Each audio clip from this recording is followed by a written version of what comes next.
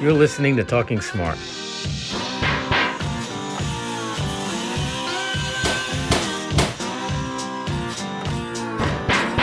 The official podcast of the International Association of Sheet Metal, Air, Rail, and Transportation Workers.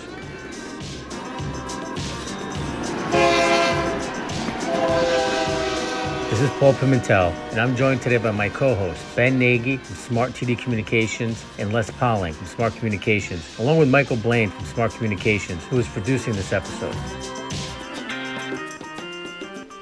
Welcome to the 22nd episode of Talking Smart. Each month, we bring you news, guests, and discussion of interest to SMART members and working families across the United States and Canada. This episode is focused on organizing, which is the foundation of our union. It's how we build strength in our industries. It's at the core of our outreach and recruitment efforts, and it's how we connect with workers at non-union contractors and work to bring them into our movement, to raise industry standards, improve workplaces, and build a better future for all of us. Our featured guest this episode is Eli Bacchus, the Director of Partnership Development at Smart Local 33 in Ohio. In that capacity, he also heads the local's organizing efforts. Most of his construction experience was in the residential industry. His father owns a residential roofing company, and Brother Bacchus spent many years doing that work. He has also done drywall and kitchen remodeling, and he is a veteran of the United States Army. Prior to working for Local 33, he was a practicing labor attorney for 5 years. Among other topics, Eli discussed the direct relationship between prioritizing organizing in our industries and our leverage at the bargaining table to win better contracts for our existing members. What that does when we are able to bring in more members and produce more man hours is it gives us more strength at the bargaining table to help negotiate a higher wage rate for our members. Eli also discussed how organizing, via direct conversations with non-union contractors, as well as through traditional bottom-up organizing or strategic campaigns targeting low-road employers, helps us to build union density in our markets and to win more work and better standards in our industries. So if we have a high union density and no contractors, we have nothing. And if we have a lot of contractors and no members, we have nothing. We got to have both high union density and high market share to command more money at the table and get better negotiated contracts for the members. In addition, listen for the open mic segment with General President Joseph Sellers at the end of this episode. He responds to a question about what types of new work and big projects are on the horizon for members in our industries. Infrastructure and those types of projects has a ripple effect across many, many industries, and certainly ours has a lot of job opportunities. And we're really going to need to recruit and retain like we've never done before.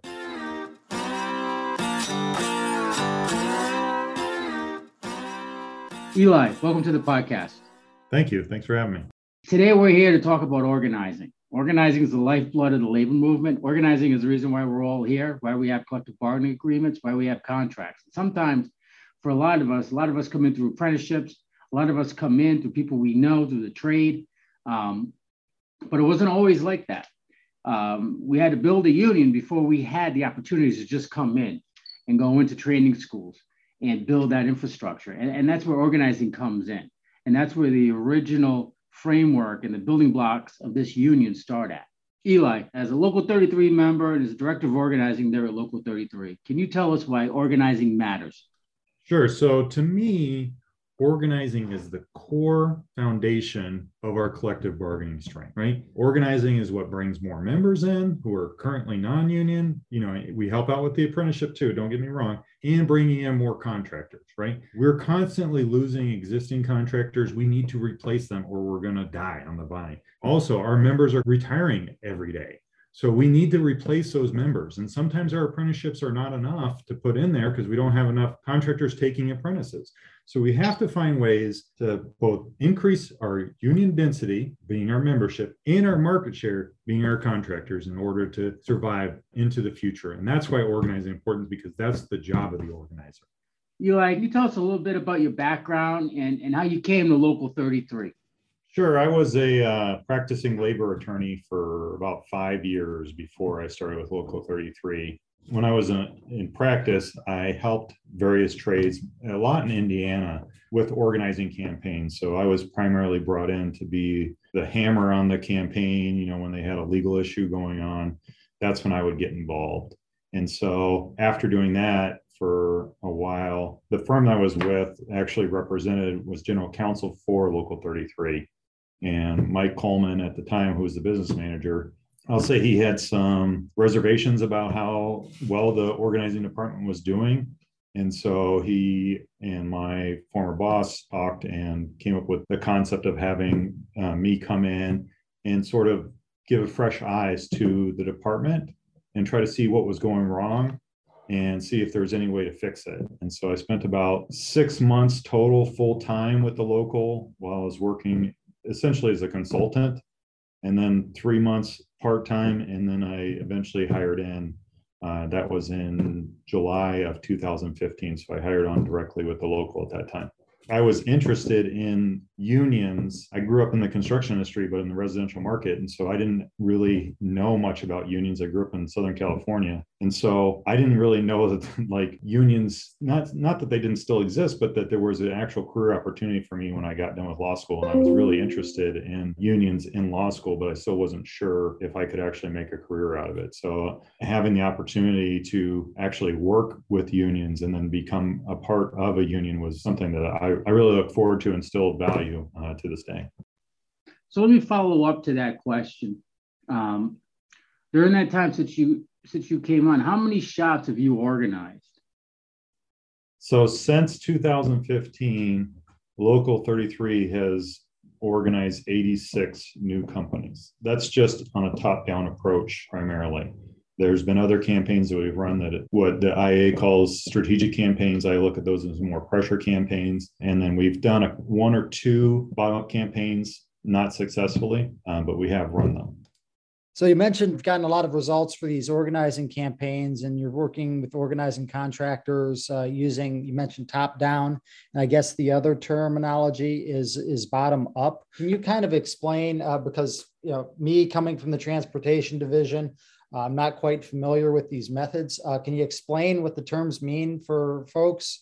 And then also, how do you know which of those two strategies or approaches to take once you embark upon an organizing campaign?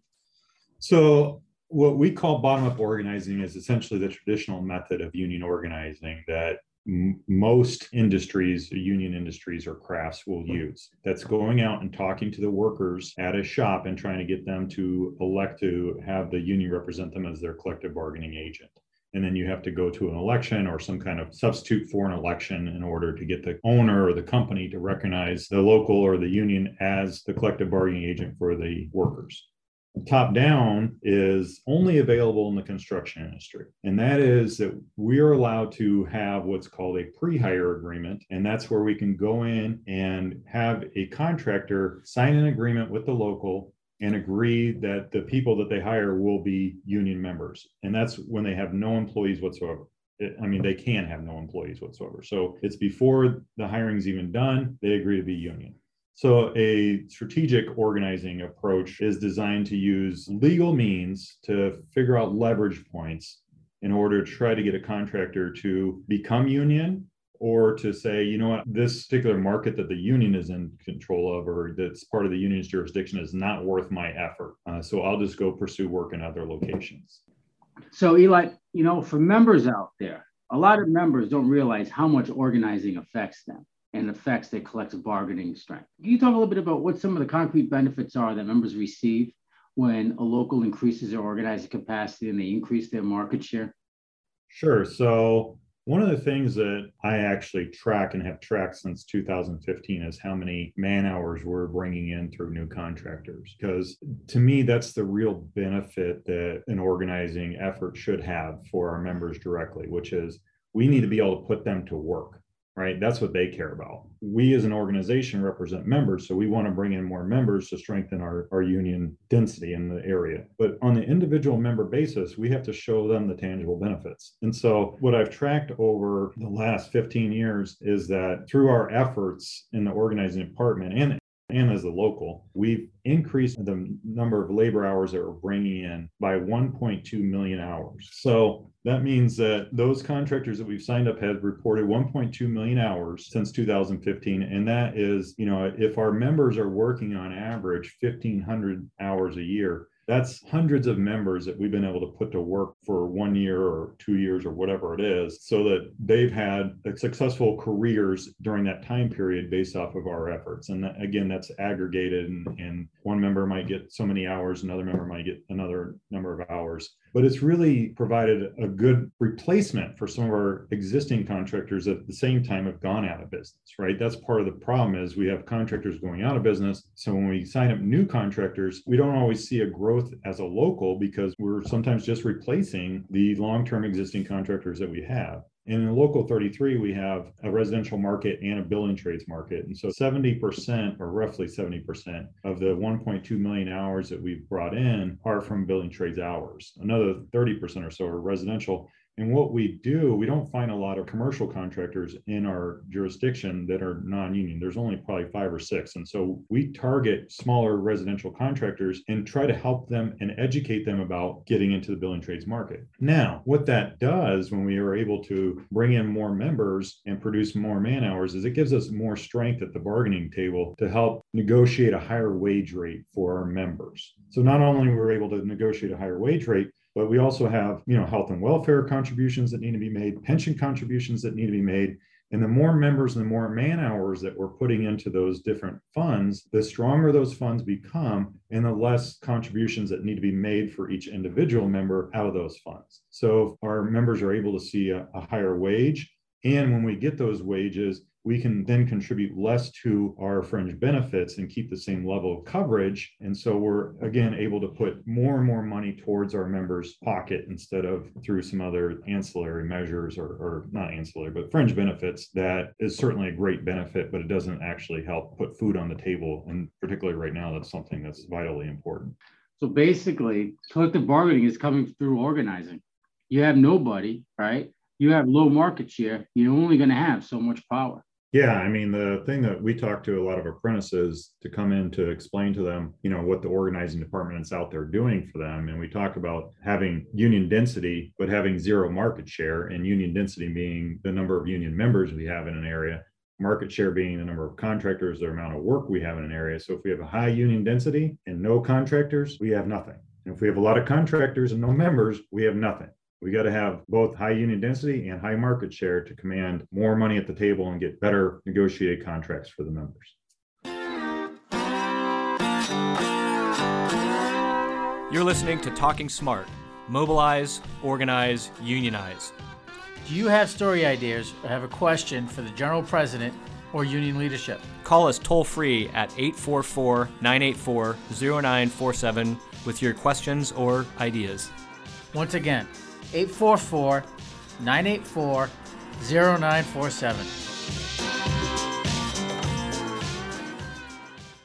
So we mentioned a little bit about the different strategies, and you've been growing the size of the local and getting more places organized. Are there measures or anything that you use to sort of determine which of the 3 strategies that you want to take on? Yes. So the first thing we're ever going to do with the contractor is go try to talk to them.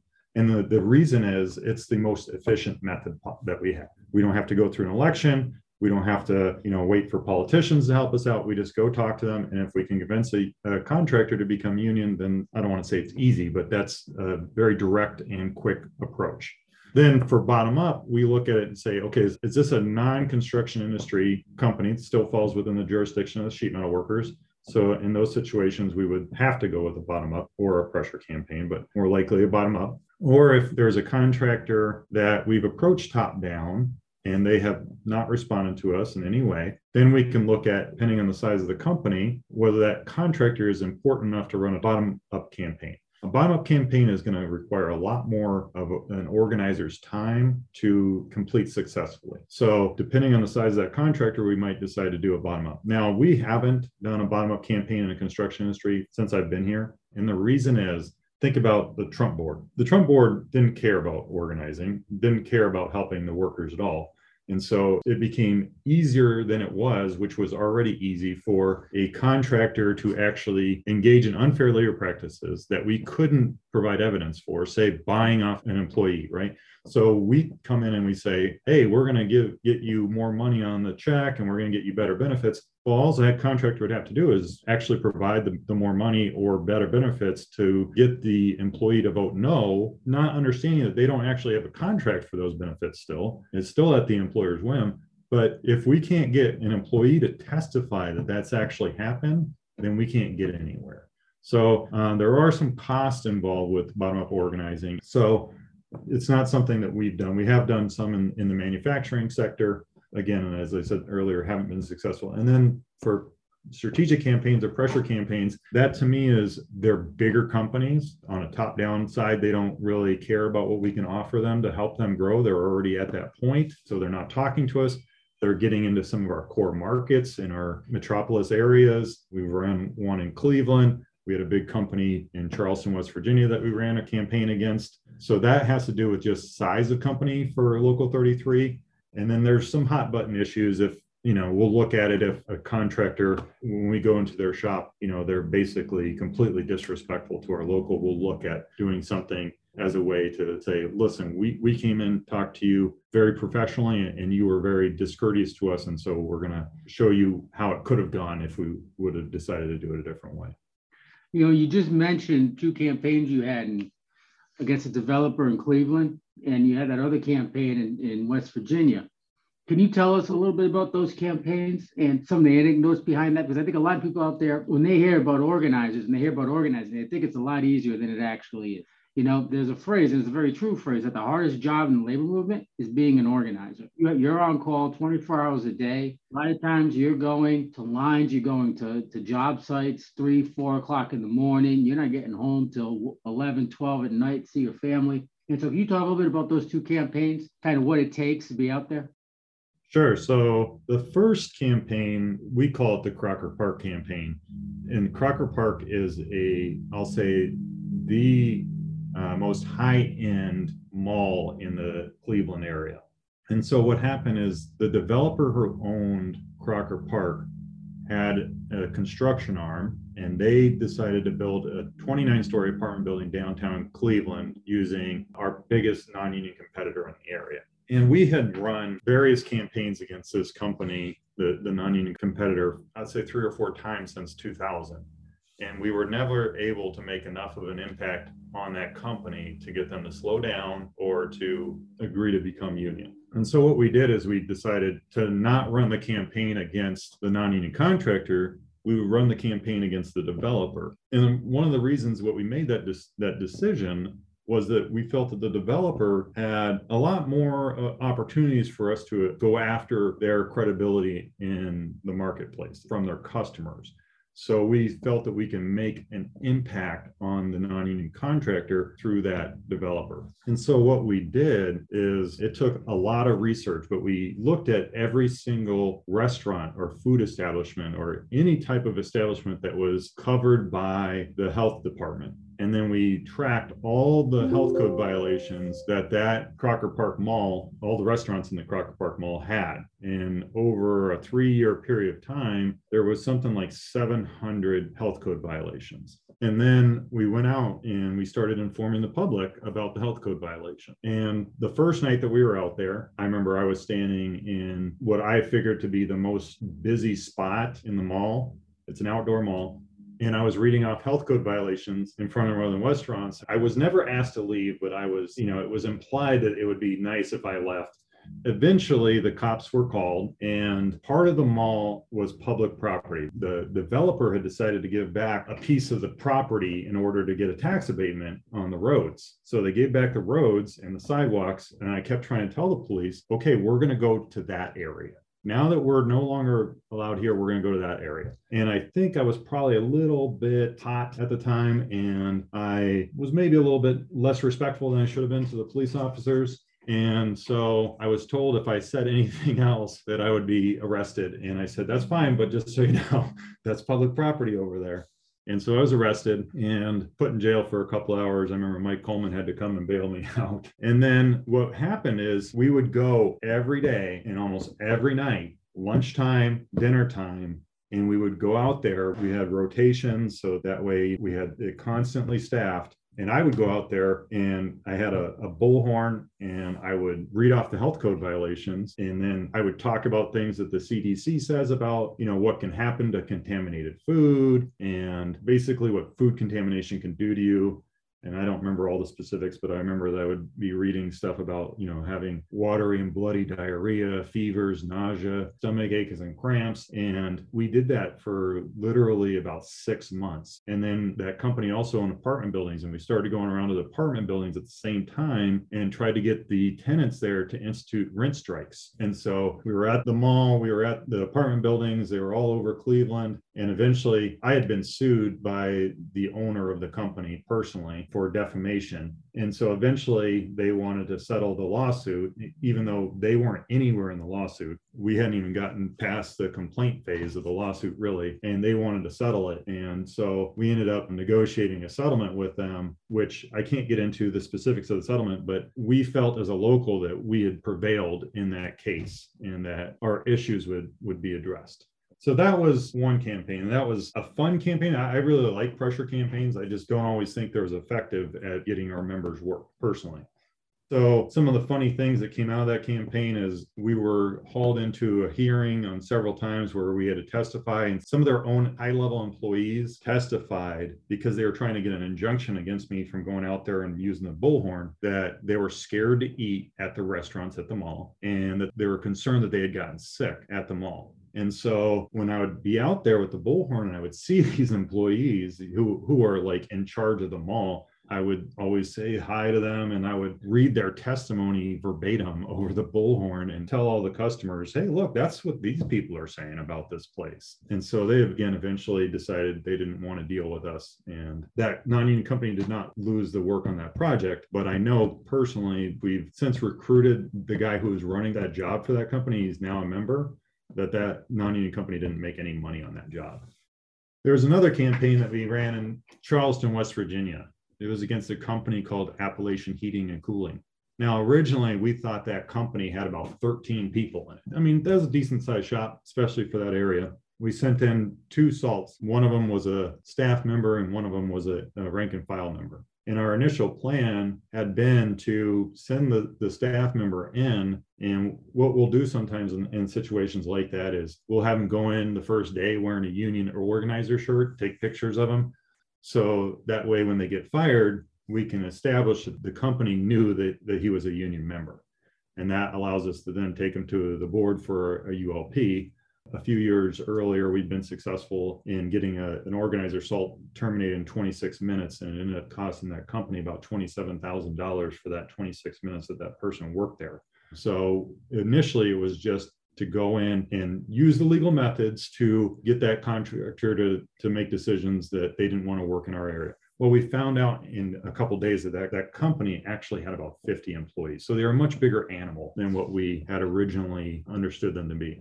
So we knew that the company in 2004 or 8, I don't remember exactly when now off the top of my head, had briefly been in the propane business. And they did not train their employees to actually safely, there's a course that you have to take. And they didn't provide that to this particular junior installer. And they were transferring a propane tank from right next to the building to 10 feet away or something like that within safe distance where it was supposed to be located. And so this poor individual somehow got stuck with this propane tank open, hands frozen to the valve, and the propane tank ended up exploding and killing 4 people. So we started using that information against the contractor and letting the public know about it. We were putting it on Facebook. The government did a report and created a video. So we were running the video that the government created. We were picketing at their shop. We had billboards. We changed their logo. I think their name was Appalachian, the Big Name in Home Comfort, and we changed it to Appalachian, the Big Name in Home Explosions. We had a billboard right across the street from their office. We put billboards right next to 2 of the 3 entrances to the gated community that the 2 owners lived in. So that billboard incident caused a lot of problems down in their community, which is about 2 hours south of Charleston. And eventually, the guy who owned the billboard company backed out of it really fast. We had them up for about 4 or 5 days. But then we knew that that company got about $3 million worth of revenue, or we estimated it to be about $3 million worth of revenue from Lowe's. And so one Memorial Day weekend, we all went down to Lowe's. We had shirts made up that were exactly like their shirts, except for instead of saying Appalachian, it said Crapulation Cheating instead of Appalachian Heating. And then we took a blowtorch to them and burned them up. We had our members put on latex scars and burn marks, and we went to 8 Lowe's on that Saturday before Memorial Day. We stayed out there. The instructions were 4 hours or until you get told to leave by the police. And so one of the locations I was at, we were out there for 4 hours. It took them 2 hours and 2.5 hours for the manager to even come out and say anything. But we had a sign that said, Lowe's hires a company that's killed people through installations. And we talked to the customers about that. So I was surprised how long it took them to come out there. And then the next location we went to, in about an hour, the police were there. So the store owner, part of it was, a polite Southern thing to say is, they didn't want to tell me to leave, which legally they have to do, is to tell me to leave in order for me to be considered trespassing. What they said was, would you mind leaving? And I minded. So I didn't take that to be actually them telling me to leave. And so when the cop came, I told him that I was going to continue to exercise my First Amendment right and pass out handbills to customers until he gets this sorted out inside. And he told me that if I did that, I was going to get arrested. And while I knew legally I was right to continue to exercise my First Amendment right, I surely didn't want to spend the next several days in a jail in Southern West Virginia, because Memorial Day weekend, I didn't figure I'd actually get a hearing until Tuesday of the next week to be able to get out of jail. And so we just eventually decided to move the location to being on public property, but we continued there. And that campaign went on for 1.5 years. We had 2 assaults in that company for a long time. They eventually got terminated, both of them for being union. We went to a hearing with the labor board. I think we won 12 counts out of 19. The labor board appealed themselves. They thought that the administrative law judge was wrong. And then eventually those assaults were ordered to be put back to work. One guy had ended up going to Pittsburgh to work at the cracker plant that was going there, and he certainly wasn't going to come back. And the other staff assault no longer works for the local. And so neither of them went back. But eventually, I think just a couple of weeks ago, actually, they were paid the back pay that they were owed from the company. Then we had 19 members who did a mass application for us, and we got 14 of them about $1,000 each eventually for about 2 hours work. So, talk about impact to the members. That was a situation where for 2 hours work, we were able to get each one of those guys about $1,000. And that's something, mass application cases are something that are harder and harder to do. So, I felt really glad that we were able to get that many legitimate claims for the board to recognize, even during the Trump board. So this was during the Trump board that you got a mass application through? Yep. Wow. Yep. And the only reason why we didn't go to trial is because it was in the pandemic. They had backed off of the work. They had backed off of doing work in the area that we were concerned about. And we told them, look, if you stay out of this area, we don't care. So they understood. And so we told them, just pay the members. We knew that all those members had been working the whole time. And so if the board really got into it, none of the members would have got paid anything because they didn't miss anything. So we figured it was a better decision for us to get our members some money versus having our members miss work and not getting anything at the end of the day anyways. At the end of the day, it's kind of a win in a way because you minimize their role in your jurisdiction. Yeah, definitely. That's what we had as our goal. Rail workers kept our supply chain moving throughout the pandemic, making sure American families were fed and our economy kept moving while making the rail carriers billions in record profits. But since November 2019, the carriers have refused to reward workers with a fair contract. Text the words FAIR CONTRACT to 67336 to receive updates on how to support rail workers, including information on rallies in your area and other actions you can take. Message and data rates may apply. So Eli, a couple of different things. These are really exciting experiences to hear about, the boots on the ground activism, being able to organize and expand and grow the union. So I kind of want to ask sort of a two-pronged question here. The first is, how do folks get involved in becoming an organizer? And then the second part of the question would be, what sort of challenges do our new organizers face once, they have to go out there and actually get to work on a property? So for Local 33, It used to be the case that essentially you were picked to be an organizer, meaning that like you volunteered to do leafleting or to help out the rec fund or something like that. And or you were on e-board and you made yourself known that you were interested in working for the union. And then, depending on the area, we have 9 districts. So depending on where the exact need is, and we would go to that district and ask for recommendations, or the manager would pick somebody, and that's how that person was chosen. Now, what we do is we will put out for resumes. Last year, we hired 2 new organizers because we had laid off because of COVID. And we didn't really have an exact place that we wanted them because we had shrunk down to just a couple members in the department. So we put out resumes for the whole local. We weren't looking for anything that's, great resume skills or anything like that. We just wanted them to submit a resume. And then I phone interviewed every single person, asked them the same questions. I gave them a score based on the same questions. And then based off the scores, we brought them in for in-person interviews where me and the other 2 organizers that were then on staff had an in-person interview. And then we picked the best 2 out of that panel and presented them to the manager. And the manager actually makes the final decision.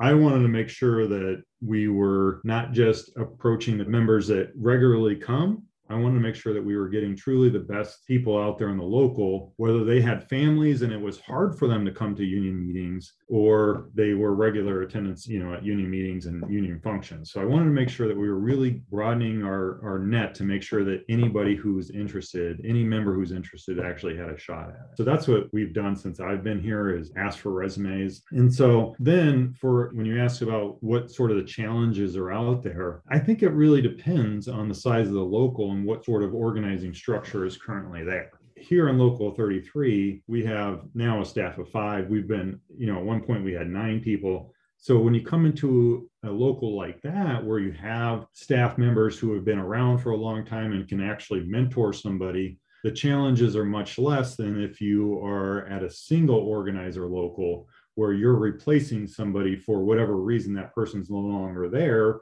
And maybe even none of the other staff, the manager, the agents, whatever, have any organizing experience. Those 2 situations are completely different. So for us, we run them through, I think, about 4 to 5 weeks of training, a few weeks with me, a few weeks with Shane Vermilli, who's our most senior organizer and what I call the lead top-down organizer. And then time with Steve Hancock, who is the other long-term organizer here. So we really make sure that they have a good understanding before we start turning them out on their own. And even then, we still do a lot of stuff together because it's just better to do these things for whatever legal reasons, to have witnesses if you're going to do something like that, or just training and sales teams, and which is what sort of top-down is, function better in pairs. So that's how we do it. And so the challenges for a new organizer, I don't think, are great in our organization because we always have somebody there that can help walk them through that process. Now, on the other hand, when you're walking into this job and you have no experience in your local at doing it, no one who can actually help train you, you rely on the IA organizer to help you out, right? But they also have other locals to help out with. And so it's a lot of on-the-job learning. Sort of the joke is, okay, here's your keys, buddy, go out there and start organizing. So in that situation, there are a lot of challenges, knowing trespass laws, knowing how to picket, because there's, so many different regulations on how to picket effectively, knowing what you can say on handbills and what you can't say on handbills. If you want to do top-down organizing, what do you actually say to a contractor when you go in their door? So those to me are 2 different extremes. I certainly hope that the people in our department understand how fortunate they are that they don't have to try to basically figure out everything on the fly. And organizing is not easy, as Paul was talking about earlier, that you never know what you're going to get into, but you do know that you're almost always going to be told no. And it's always going to be a fight to get to a yes, and no matter what. So you have to be really resilient in order to succeed. And so if you don't have someone there that you can talk to and be like, man, I'm going through this, oh yeah, I've been through that. Don't worry. You'll get there. Just keep doing it. If you don't have that person who you can talk to and talk about your challenges with and understands what you're going through, it's a frustrating job. It is very frustrating. There are way more losses than wins in organizing. And so you got to be able to keep your focus on those wins. We say in here, you keep track of the no's because, eventually you're going to get to a yes. So if you get, 93 no's, then you're due for a yes at some point in time. So that's to me, some of the big challenges with the job. One of the things too I want to add with that, we just launched this week, and the timing is good, a new website for the Smart Organizing Department, and it's called smartcareers.org. And one of the good things about it is there's going to be a resource section on the back end for organizers across the United States and across Canada, which is going to try to fill a lot of that, right? The need for best practices, right, when it comes to organizing. So a new organizer, they have something there that they can read up on, videos they can watch, a lot of training and instructional videos, webinars to get them up to speed as quickly as possible for organizing to help provide that support, and also reach out to other organizers around the country. So I'm glad you brought that up. And it's definitely something that within this organization, the department takes very seriously, the international takes very seriously, and that we're trying to address and move forward on. Yeah, and I know personally, when I meet a new organizer, I always give them my card. I always tell them to call me, talk to me, if they have any questions. I'm always trying to help new organizers because I understand it's a frustrating job. And if you don't have that support network, I don't know how people do it. Yeah, it's definitely tough. I used to be an organizer a long time ago, and I've been in both situations where I had a support network and where I did not have a support network. And it can be definitely a challenge. So what you described, obviously resilience is a huge factor in being a successful organizer. But, there is some light here at the end of the tunnel. In the news, there's been a lot of stories about general increase in interest in union organizing. There's got the Starbucks campaigns. We have the Amazon campaigns that are making some headlines. Also, the NLRB, in contrast to the prior administration, has become a lot more union friendly. From your perspective as an organizer, how important is it to have the union-friendly politicians, government staff, all of those folks in office? And then how is that going to be a positive impact both for the members and for the growth of the union? So I think all this organizing that's going on at Starbucks and Amazon is great. I mean, I know I was just recently at a conference where they were talking a lot about what they're doing. I guess that there's already something like 70 or 80 Starbucks that have elected to join a union through an election process. So it's a done deal. And Amazon is, having its struggles, but the more and more working class people get together to fight against the powers that be, the better off they will all be for it. And it's just a matter of time before that momentum keeps building and building. Now, as I talked about with that Appalachian campaign, one of the things that the employer did is, since we were telling the truth about all these deaths that this company had caused, they filed secondary boycott ULPs against us, 8B4s, saying that we were basically targeting their customers illegally, which we were not doing. But we had either 12 or 13 8B4 unfair labor practice charges filed against us at one time. And every single one of these, Peter Robb, the former general counsel for the National Labor Relations Board, had instructed all the regions to send all those cases up to advice, no matter what the situation was. Everything we were doing was completely legal as far as the case laws was concerned. But instead of just dismissing those cases, they all sat up at advice, and we were concerned that they were going to use our case as a way to institute what I think they were calling the corporate campaign. They wanted to make the corporate campaign illegal. And so our legal counsel kept telling me, like, hey, just so you know, this is out there. And so it was concerning that was going on. We felt we had good legal precedents for doing it. But nevertheless, people I talked to, I have a good friend in the laborers movement, and he was saying, I think I'd be fired if I had that many ULPs against me like that. But we kept at it. And as soon as the Biden administration took over, Peter Robb was fired. I don't remember who the acting general counsel was for a little while. All those cases got dismissed. So that really put us back into the driver's seat where we could go back to using the same methods that we had always been able to use since the DeBartolo case came out, which said that we can't picket, but we can handbill aggressively, and that picketing was not handbilling, which was an important distinction. So that really made it where our members, through us, can go out there and aggressively go after contractors in ways that impact their business in order to get them to, agree to become union or listen to us more when we're talking about what's a benefit for those contractors to become a union. And so I think, what it's done is really just shift the focus back into being that organizing in the National Labor Relations Board is there to help workers. The National Labor Relations Act is a pro-worker act. And so changes in having government staff that understands that and having politicians who understand that the NLRA is for the workers, that's really just shifted the focus so that we can go out there and do our job without having to worry about how the contractors or the employers are going to push back on us to try to get us off our game, to interfere with their workers' rights to choose to be part of a union or not to be part of a union. In my opinion, they don't have any role in that decision, right? It's not really their choice. Their workers are going to be union or not going to be union. It's their choice. Now, I say that with also understanding that we go talk to the employer all the time and try and get them to agree to become a union beforehand. But when you're in those other types of campaigns, when you're not in the construction industry, I don't think the employer plays a role in whether their employees want to be union or not. I hope that answered that question. I think that's a heck of a question. And when it comes to the end of the day for the employer, the way I see it and the way I always saw it is it comes down to a business decision for them. Right. And their decision is either they can stay in that area, in that particular market sector, in that geographic area, and try to continue to do work, right? And be in the same market as us and risk that, or they can move somewhere else, or they could go and sign and get the benefits of the training and everything else that we have. Right. So it's up to them. At the end of the day, it becomes a business decision. For a lot of employers, they make the decision to become signatory and take advantage of what we have to offer, which is a heck of a lot. A lot of times, some just say, we're going to leave the area. That's a win too, because now they're not there anymore. Their presence isn't there. They're not undermining our wage rates, our benefits, and the standards we set. And sometimes they stay, and then sometimes they have to be made an example of. Yep. So, Eli, this is a really good conversation that we had. I really appreciate you being here, and for a lot of people listening, this might be their first time hearing about how top-down pressure campaign, also top-down campaign, just talking to employers and showing them what we have to offer and what we are all about.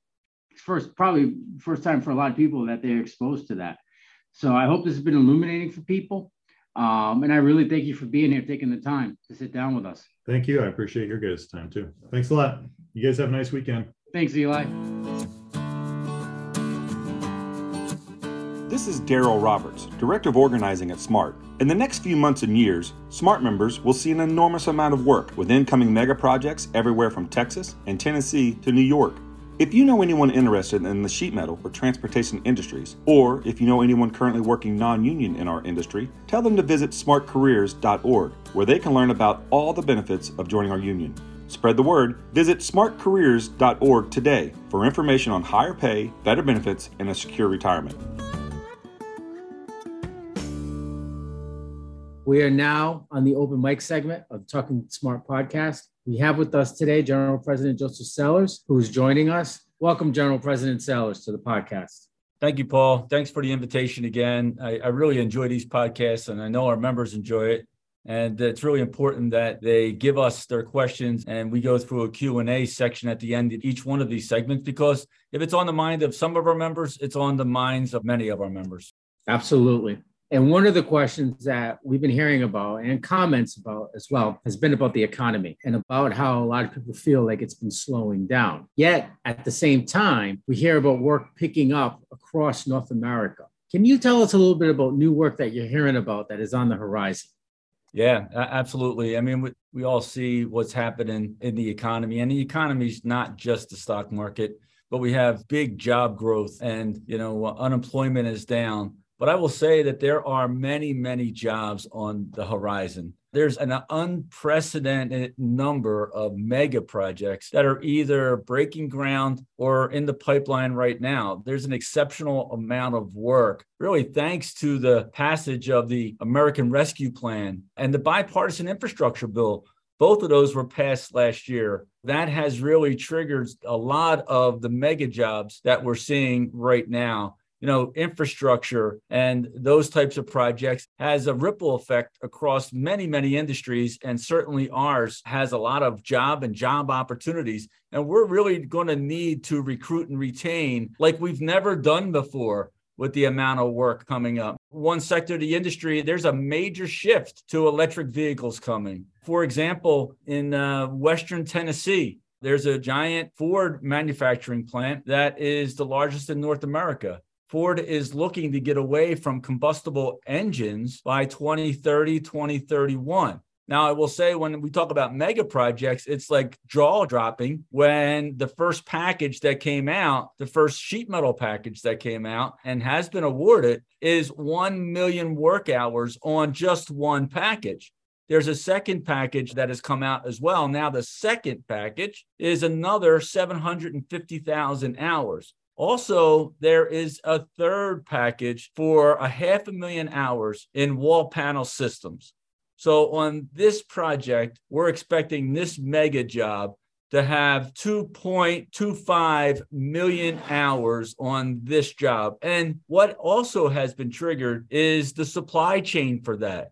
The supply chain of battery plants, battery storage. There's a projected another 1.6 million hours in that space of manufacturing and storage of batteries to be able to support this type of new manufacturing.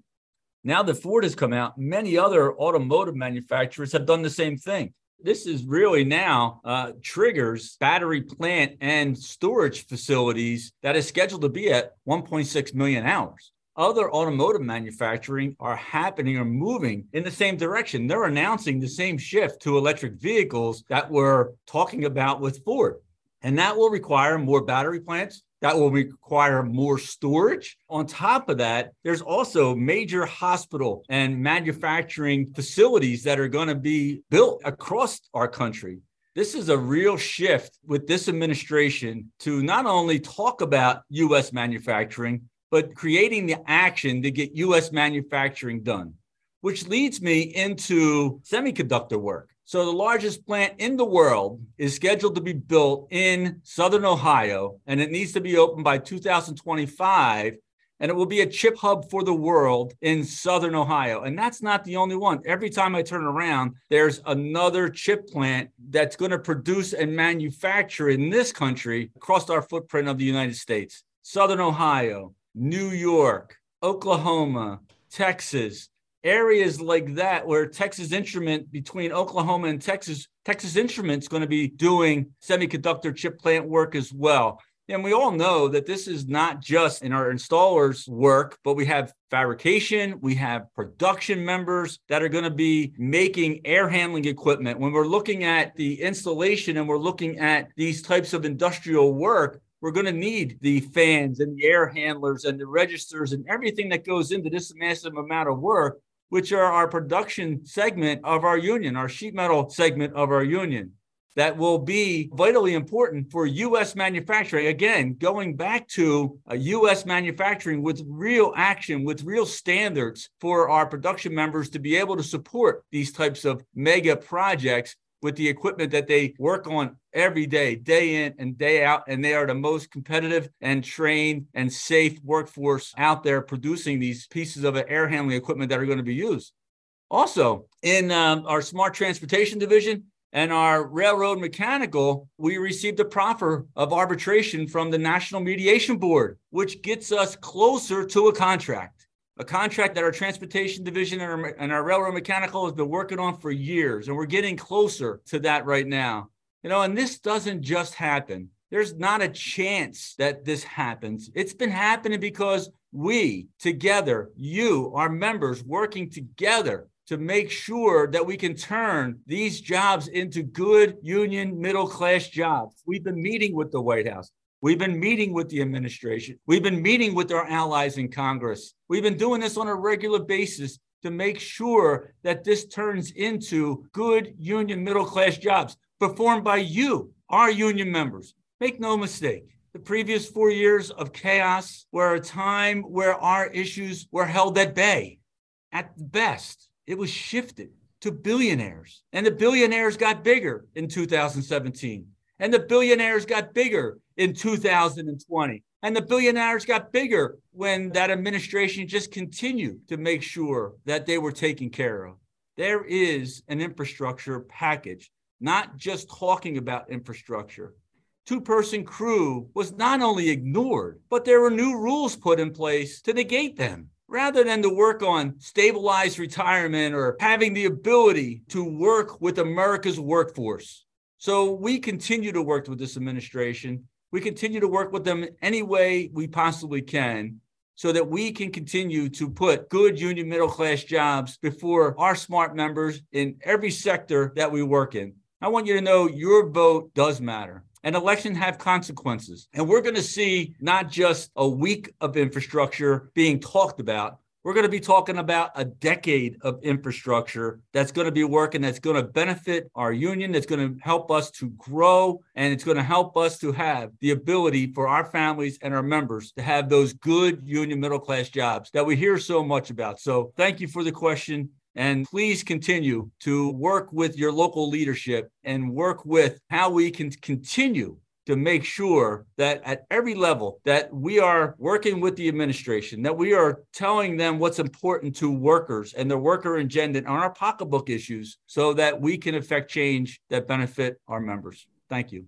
You know, and you mentioned how elections have consequences, and you talk about how we've been working with this administration. They've been listening. They've been listening to us. One thing you mentioned about more hospital military projects that are out there, VA hospitals, work on bases. Now, my understanding, we're not just building more projects, but we're talking about project labor agreements. That's correct. And we're now able to get on to some of these projects. A lot of times, a lot of those GSA jobs and those military jobs and those other government facilities, you can't get in to see what's going on. So we are now able to gain access to those sites. We are able to work with those commanders of those bases so that we have a good opportunity at securing those jobs. That's great. That's what they deserve too, right? Only the best. And when it comes to getting the best, we're the people they should be having on their projects there. Yeah, we talk a lot about like our Smart Heroes program, right? I mean, how nice would it be for our Smart Heroes that come out of Joint Base Lewis McChord or Fort Carson, and they've gone through our Smart Heroes training. And the next thing you know, now we have a pathway to secure a project on those bases. And then that serviceman or woman that retired from the military is able to work on that job now as a sheet metal worker. That's fantastic. And that's a heck of a way to give back to, right, for this organization and for this country. I got to thank you for your time and for those comments. And for a lot of people out there, there's a lot of work coming down the line, and we're going to get on that. And really appreciate your time. Really appreciate you being on this podcast and giving us this update. Yeah, thank you, Paul. Thank you all. It's great being here and look forward to our next segment. Thank you.